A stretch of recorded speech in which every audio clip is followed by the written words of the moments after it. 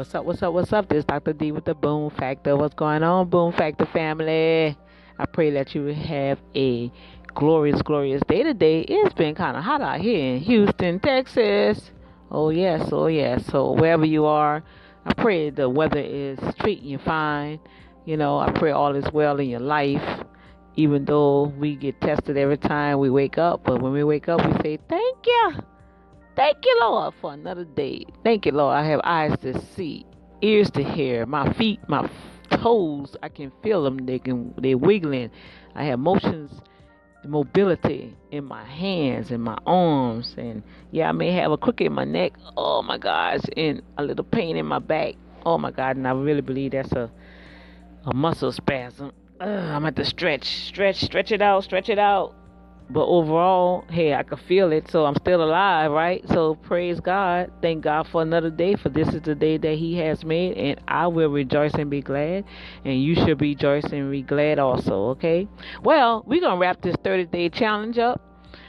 That's right. We're going to wrap it up. We're on day 27 of Shut Your Mouth 30-day challenge for taming your tongue. And I tell you, I don't know about nobody else, but every word that I preach, I get tested, which I don't mind, because I ask God. I say, Lord, I don't want to be a perpetrator. I don't want to be a hypocrite. This is life. Hey, I'm going to go through it, and I want other people to know that even though when you're in Christ, when you say you love the Lord thy God, you have accepted Jesus Christ as your Lord. And now you live in the life, and you ask the Holy Spirit to comfort you and come in your heart and show you and teach you and reveal to you the things to help you be a better person, right? Guess what? Hey, you're going to be tested and tried. That's just life. But with that said, they have different elements and different mechanisms and dynamics that work in the universe for your good.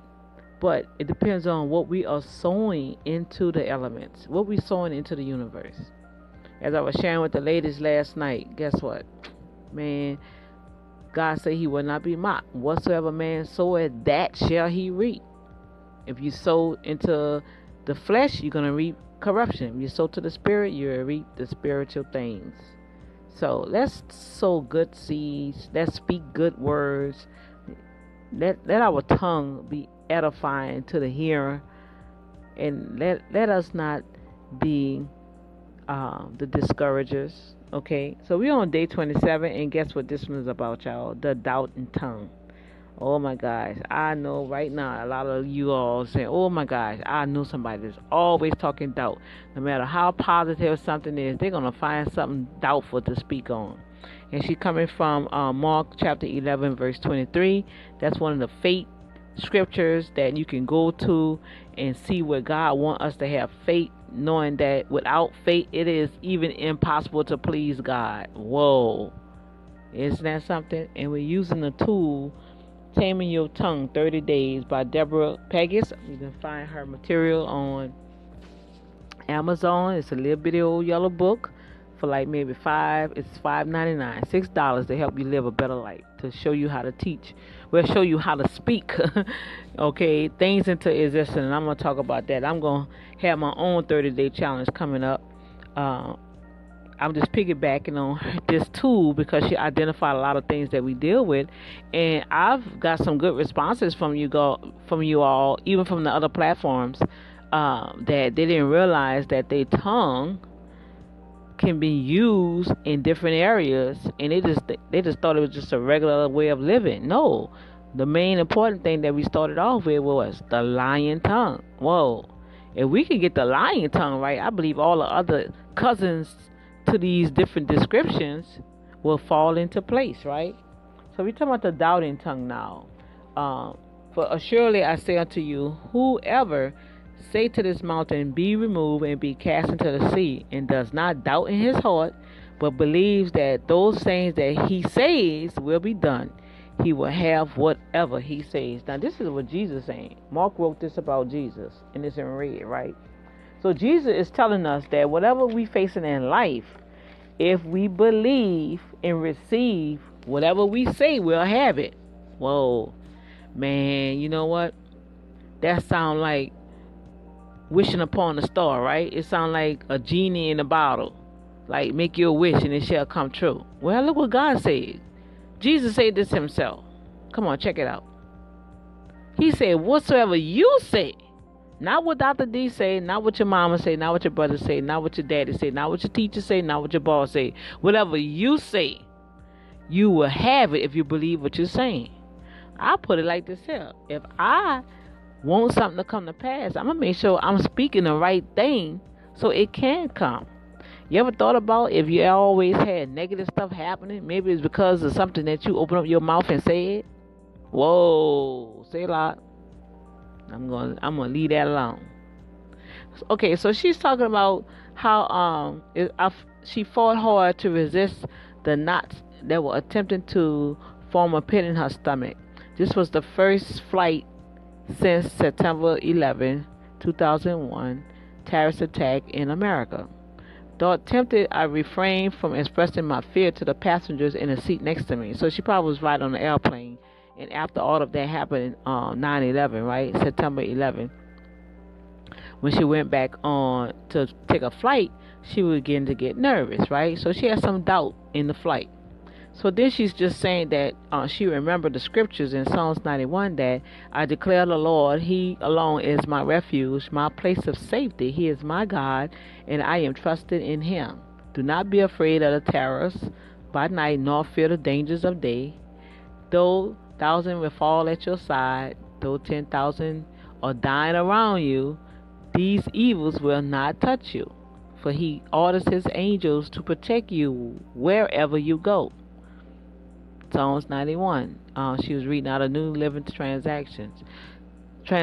So overall, hey, I believe what she said because I declare the same thing.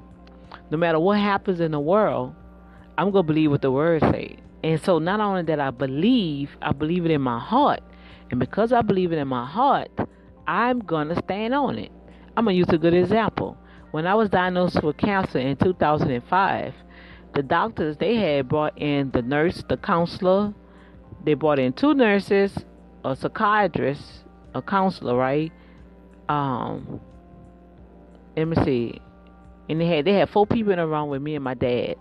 And the reason why they did that, because when the doctor told me that I was at stage 3, almost to stage 4, tier 4 cancer, all right, I had to do an emergency surgery. And my testimony is that I'm supposed to be wearing a colostomy bag right now on my body for the rest of my life. The devil is a lie. So when he told me that, I'm saying, I'm not wearing no colostomy bag. I like to wear bikini suits. I'm not wearing it. That's not going to look good. So that was the first time I can remember my daddy ever hitting me. He like popped me in the back of my head. Get serious. This is serious. This is your life. And I looked at him in a dignified way and I said, I am serious, Daddy. I am not wearing no colostomy bag. I'm healed by the blood of Jesus. The devil is a lie. I believe the report of the Lord that I'm already healed. He said He sent His word to heal me. So right then and there, you guys, I took that spirit of fear that tried to come across from the doctor's mouth, even with my dad. There was doubtless, but I was faithful while there was doubtless. I was full of the faith of the word of God, and that's why it's so important that we get the word in our hearts. In my heart, I already knew I was healed.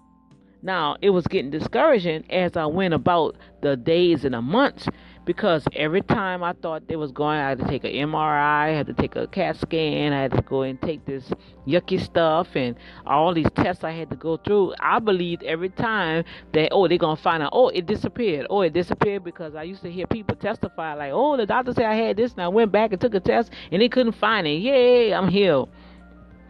So that's what I was expecting, you guys. Guess what? It didn't happen. But I kept my faith. I kept speaking the word. I did not let my tongue speak doubt in the atmosphere.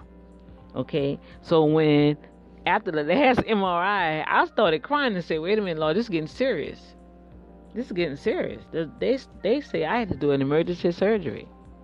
They say, Lord God, that the way they have to cut me on my colon, they had to reconstruct my colon, and because the cancer had made it to my lymph nodes, by the time I had took that last day, I had to take 2 MRIs, right?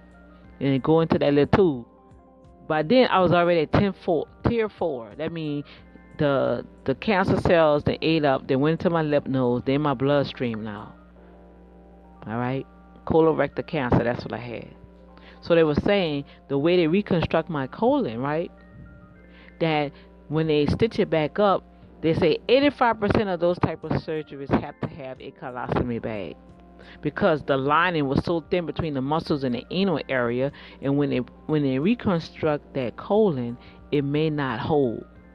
It may start leaking the waste. You know, your colon is the subway to release your waste out of you. You know that, right? So that's why it's always good. You're supposed to have a bowel movement. Every time you eat, you guys, you're supposed to have a bowel movement.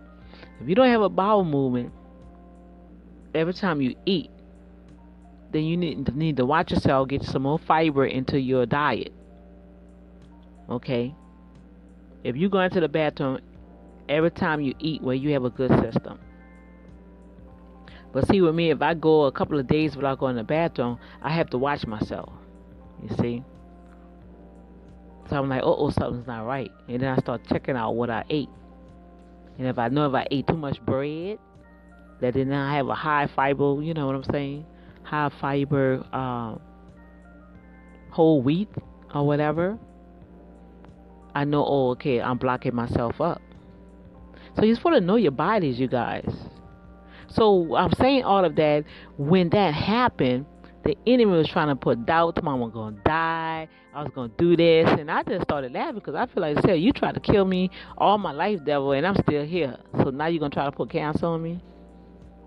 And that devastation happened right in the midst of, I went to surgery, right? Diagnosed in February. Took the test and stuff in March. Took some more MRIs. In April, I had to go to surgery. Came out, I was in a hospital for almost like 30 days, right? Because once they opened me up, then they found out I had cysts on my ovaries. There was a lot of things that happened that I don't even have time to even share on this feed. But I went through all that. Then Hurricane Katrina hit me. Wow. So I had to have faith to believe that God was going to carry me through. And then I had children too. Oh, Father, I need your help. So I refuse to let the enemy use individuals, the nurses, even my dad. I love him. He's in heaven with the Lord now. I love him. I thank God for the nurses and the doctors who cared about me. They took care of me. But during that process, I could not allow the enemy to use people to speak doubt over me. And that's what, quote unquote, what people do. And I surrounded myself with intercessors. I found out everything that needed to be prayed for. And I said, okay, intercessors. I had my sisters in my corner praying for me. And I believe because of that first statement in the doctor's office, when they told me that they found cancer, carcinoma, when they found that in my results, my lab work, on site, I captured that report and gave it to the Father in Jesus' name, and I claimed that I was healed. And that's why I believe that my healing came forth, because I had it in my heart. It wasn't that I was just talking it. It was in my heart. And so the Word of God tells us that whatsoever thing that you say, whatever you say, not nobody else say, whatsoever words that you say, you don't doubt in your heart, but you believe those things that you say, it will be done unto you. Come on now. I think that is so powerful. And as we in the society of today, they have a microwave mentality. And if it don't turn out their way, one way, then, it wasn't supposed to be. No, you got to wait. Some things you got to wait. Once you speak it, hey, now you got to wait for it to manifest itself. The Lord tells us that also. So y'all, this is very short. We have to decree and declare that the universe is on our side. God is the creator of the heavens and the heavens. So even with that, the heavens are in the universe, the galaxies, the different realms that we can't even imagine what's out there, but there are realms. You can go and check out your scientific, the NASA web page. You can see the different elements that's out there in the universe. But that universe is for us, you guys. And you have to learn how to decree and declare a thing. Believe the words that come out of your mouth. Don't speak in doubt. Come on. Don't speak in doubt and don't move in doubt. but speak in faith, and then you wait. Come on, Holy Ghost. And you will see the manifestation of God moving so powerful in your life. Amen. So this is Dr. D with the 30-day Shut Your Mouth, Taming Your Tongue Challenge, day 27. And the affirmation for this day is, anything is possible for me if I believe. Therefore, I will declare my faith rather than discuss my doubts. Whoa, that is so awesome. So I'll check y'all later for day 28. Y'all be breezy. This Dr. D with the Boom Factor. And I am out. Peace.